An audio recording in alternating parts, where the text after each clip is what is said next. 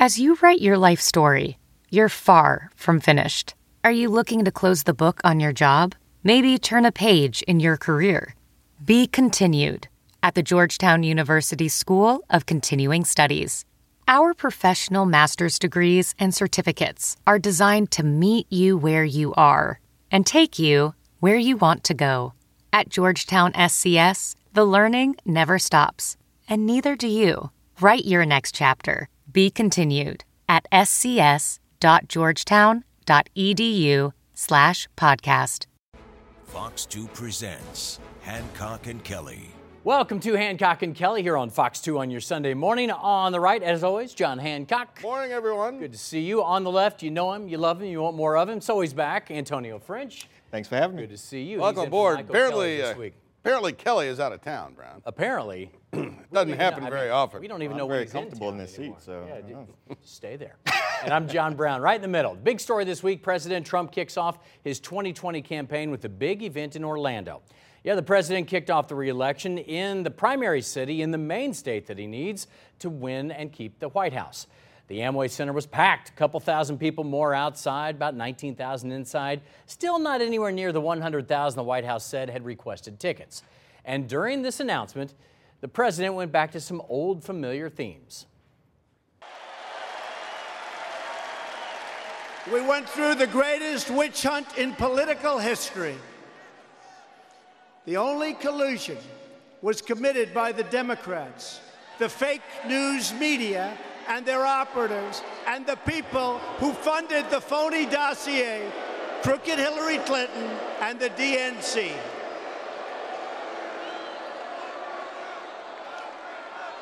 It was all an illegal attempt to overturn the results of the election, spy on our campaign, which is what they did, and subvert our democracy. Remember the insurance policy, just in case Hillary Clinton lost. Remember the insurance policy.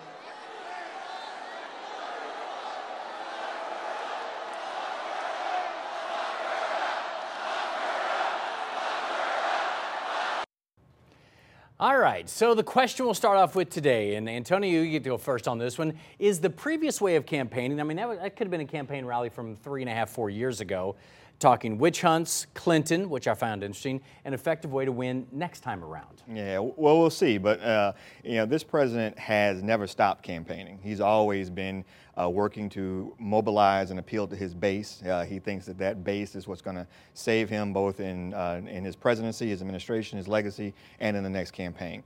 The sad part, though, is that as president, you have to expand to actually serve everyone and start building a broader coalition, which he hasn't done. He's never made that pivot. So I expect to hear more of the same, talking about the sins of a Hillary Clinton who's no longer running, Barack Obama, whose names he keeps mentioning, and his latest target is Joe Biden, who he thinks is the front runner and probably he's most fearful of. But yeah, we're still waiting for that pivot of the president appealing to the broad masses and being a president for everyone. That hasn't happened. John, he even said, I don't care about the moderates now. I got to rally the base here, which is what he did. Well, down in a couple of things. You know, when Trump started having these rallies in the 2016 cycle, and thousands of people were showing up, a lot of the pundits, maybe even myself included, said that's not a good barometer of the polls or what's going to happen on Election Day. But I got to tell you, he does it again and again and again. Wherever he goes, he fills out a house, and Biden can't draw 200 people right now. I mean, you look at any of these Democrats running around Iowa, they can't produce the kind of enthusiasm and passion that Donald Trump is producing, and I think that bodes well for the election. As it relates to expanding the base, I think Antonio makes a good point. This is a president that has focused on his base. I think the most interesting voter in this election is going to be the Trump unfavorable voter. So if you look at the polls right now, 53% of the population have an unfavorable opinion of Donald Trump. I got to tell you, I think thousands of those people are going to end up voting for Donald Trump. They did in 2016. And that's going to be what tells the tale of this election. The Trump unfavorable voters, he's going to get his fair share of those. Antonio, you said something here, and I actually took this note before the show today. I think the president likes the process of campaigning maybe more than the process of governing. Oh, absolutely. I mean, you think about his ego. We all know he has the big ego. Some people hate the grind of the campaign, but I think he feeds off of this energy that comes with this more than the job itself. Does that make sense? Oh, absolutely. I mean, getting stuff done is much more difficult than blaming other folks. And so in his campaign speech, as you just saw, he's still blaming Hillary Clinton, he's still blaming Barack Obama, but he's the president. He is now the person in charge, and he has to accept responsibility for where we are as a country and where we're going. We're not seeing a lot of that. We're seeing campaign mode constantly. But, I'm hopeful that the Democrats will put up a candidate that will have broad appeal, and people will see that there is a better way in a return to normalcy, where we can actually have a president, who speaks like normal presidents, who talks like normal presidents, and who makes an effort to appeal to all Americans. John, very quickly, when I heard that he was going to kick off his 2020 campaign, I had to think, well, I thought he already did that. so many of his rallies seem like campaign appearances. It kind of took me by surprise because I thought he was already kind of doing this. Well, he's made it official now, and the campaign this is going to be a better run campaign than the 2016, which was really just kind of chaos. But they've raised a lot more money. They've got a better structure, a real structure in place to run a campaign. Well, half the old people are in jail. So you say. But they, it's going to be a better run campaign, and he's going to need that. And it's going to be re-election campaigns are tough. But I think, if I had to bet today, Brown, I think Trump's going to pull this thing out. All right. Also this week, big discussion on Capitol Hill about reparations for slavery. Ellison Barber has that story, then we'll discuss. We're here to acknowledge the terrible wrong in history. For the first time in more than a decade, lawmakers on Capitol Hill held a hearing to discuss reparations. Actor Danny Glover, New Jersey Senator and 2020 hopeful Cory Booker are just some of the many witnesses who testified. We as a nation have not yet truly acknowledged and grappled with racism and white supremacy that has tainted this country's founding and continues to persist in those deep racial disparities and inequalities today. This bill, as one Democratic lawmaker explained, calls for the establishment of a commission, not checks. Reparations have become a 2020 issue. A number of presidential hopefuls on the left have said they support some form of it. Republicans, by and large, do not. Mitch McConnell may be right that no one alive is responsible for what happened then, but everyone alive is responsible to do something now. Wednesday's hearing coincided with Juneteenth, a holiday that commemorates the end of slavery. It's the date Union soldiers arrived in Texas and told them slavery was over, 2 years after Lincoln actually signed the Emancipation Proclamation. Let this day, June 19th, 2019, be the marker for the commitment for each and every one of you who have come to support, to say, on my watch, we will watch this bill pass and be signed by the President of the United States of America. Congress will continue debating this bill known as H.R. 40. Reporting in Washington, D.C., I'm Ellison Barber, Fox News. I'm glad Antonio's here today to talk about this. Where do we go with this discussion? Yeah, the conversation about reparations is an important one. The original sin of this country, slavery, is something that we still feeling the effects from every day. The conversation about reparations specifically, though, is about the economic impact of slavery. And I don't think that right now we are going to see much movement on it, especially with the political makeup of Washington, D.C., but that the conversation is being had is a good thing. That people are being educated about the history of it is a good thing. But eventually, I think we do need to get to the points where we seriously discuss the economic effects of slavery and Jim Crow following that, and how America can make right with that. Because you're talking about generations of people whose wealth was taken, who were not allowed to own, and so that doesn't just go away. And we've seen reparations in many other areas, of other sins the country has done. Even on a small scale, when someone is sent to jail and a bit of their freedom is taken away for a small period of time, there's usually some form of reparations after that. So it's a conversation that needs to be had. I hope it eventually leads somewhere productive. But it's a very complicated issue. Let's talk to politics of this very quickly. Joe Biden's still the front runner for Democrats, like you said, but he has a checkered history on this topic. During the discussion about reparations, Biden mentioned that he wished Congress worked like they used to, where you could disagree with someone but still work with them. He says that he could work with the segregationist lawmakers of the past and still get things done. But, okay, everybody wants to jump on Mitch McConnell. Let's go back to 1975. Here's what Joe Biden said. I don't feel responsible for the sins of my father and grandfather. I feel responsible for what the situation is today, for the sins of my own generation, and I'll be damned if I feel responsible to pay for what happened 300 years ago.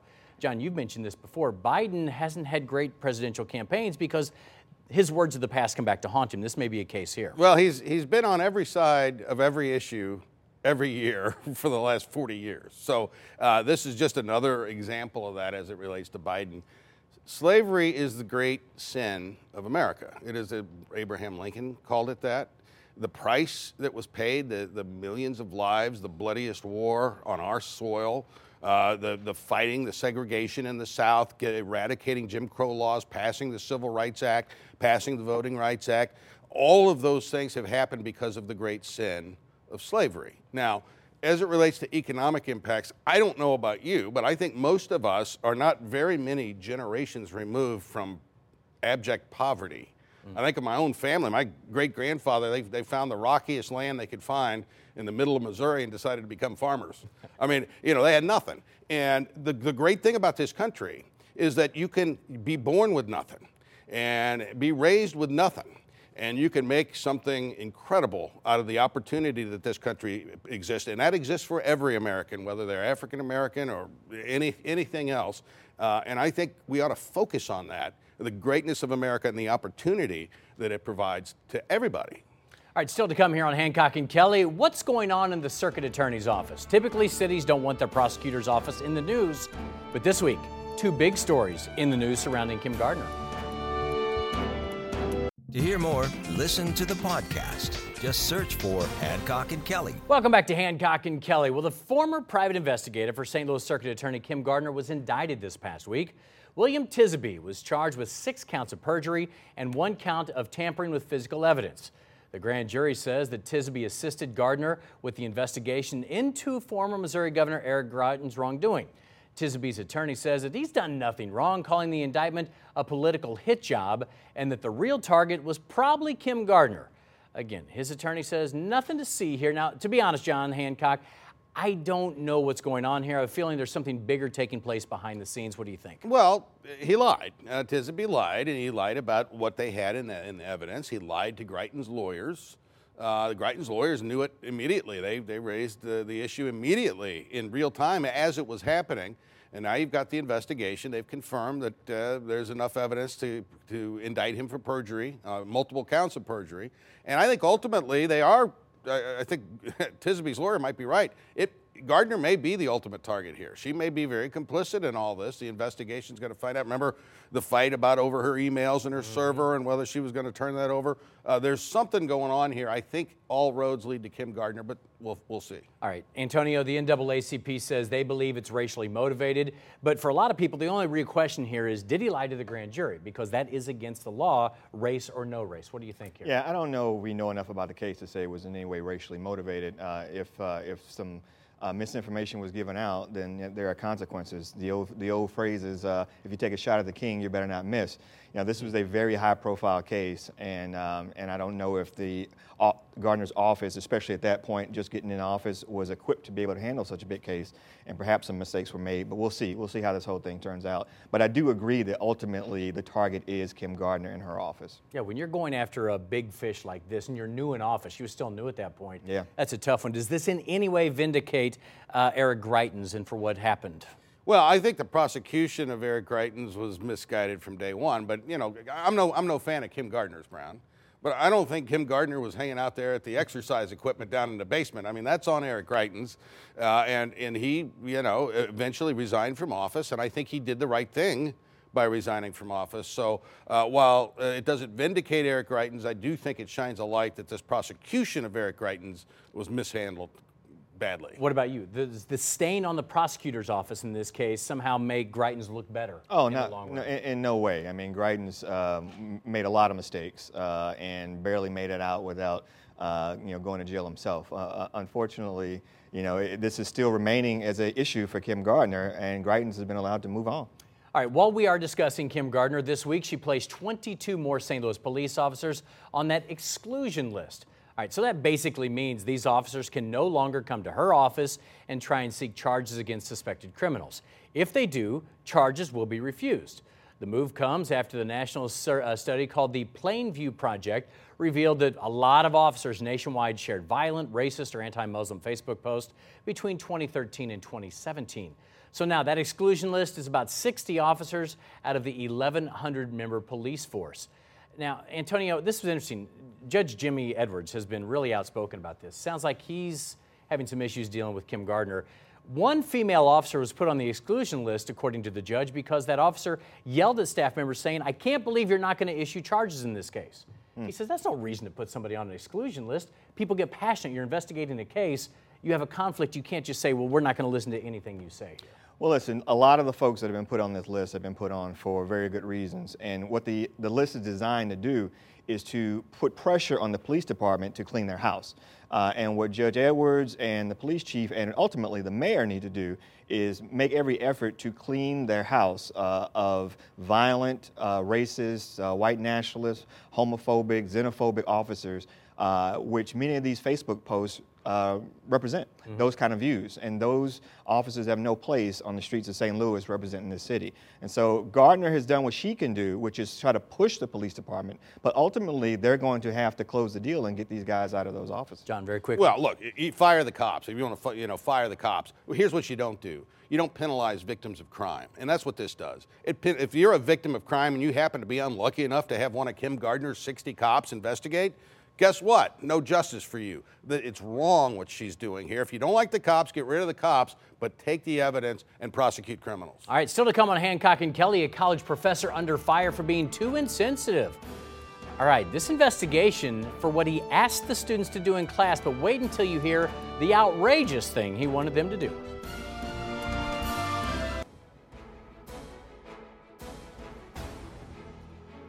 It's time for a little news potpourri. This ought to be fun. Antonio, this is just a combination of stories that don't fit. All right. They're all thrown into one big hopper here. Some stink, some are good. All right. A professor at the University of Utah now under investigation for creating a hostile learning environment. The problem was reported by a 22-year-old female student. That student says the professor's actions were derogatory, degrading, and intimidating, therefore creating that hostile learning environment. Now, think about it. This guy's a business professor, so you would think that, be sensitive to this issue, right? Okay, the website called The College Fix is the one who did the public records request, and here's what they found. Here's what the professor did. He assigned the students too many historical books written by influential male economists. Too many men on the list of books that you're supposed to read. John Hancock, you're up first on this one. Sounds like we might be getting a little too sensitive. Oh, it's ridiculous. It's ridiculous. You know, my professors were jumping for joy if I actually read the book. You know, it didn't matter who wrote the book. They said, "Are you reading the book?" You know, that's where we need to be focused in this country. Antonio, read the books. The professor made the point. These are historical business texts. There weren't a whole lot of female authors even 20, 30 years ago on this. Yeah. This is what you got to do. I mean, we are striving for more diversity of thought and views, so that's a good thing. But yeah, when you start talking about historical documents, that unfortunately is going to be predominantly white male. And as we can add more in the mix, great. But, you know, I don't think that business professor is alone in his signing of these texts. She might have trouble in the workplace down the road, just saying. All right, here's something I found interesting over the past couple of weeks with all the blues celebrations. As I'm sure you've heard by now, very few incidents during those big parties in downtown St. Louis. Sure, police could have written tickets for underage drinking, but their job was to make sure everyone was safe and in control. So in the most dangerous city in the country, we put on an incredible face. Now, Antonio, we'll talk to you first on this one. This was amazing, the scene St. Louis put on here over the past few weeks. It was a great look for the city, you know, and a lot of civic pride. Seeing a lot of people downtown and feeling great about the Blues accomplishment.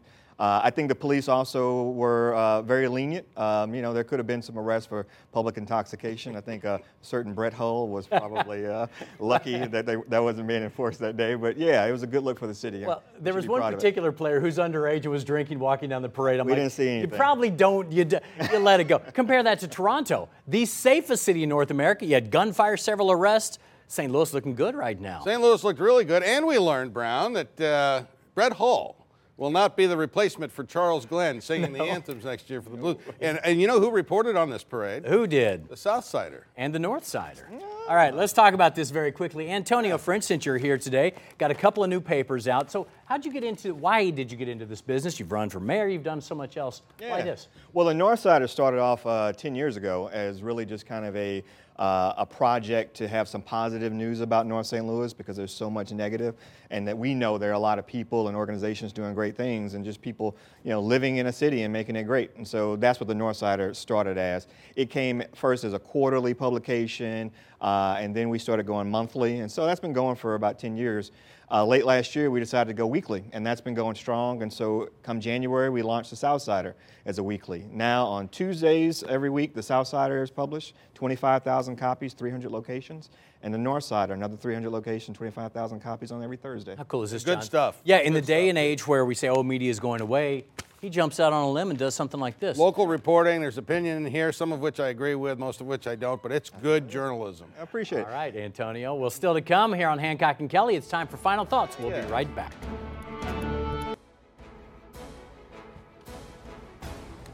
Time for Final Thoughts here on Hancock and Kelly. You are up first, John Hancock. Well, you know, Brown, it's never too early to think about that perfect Halloween costume. Oh, boy. I was thinking about our good friend Jamie Travers. And there she is.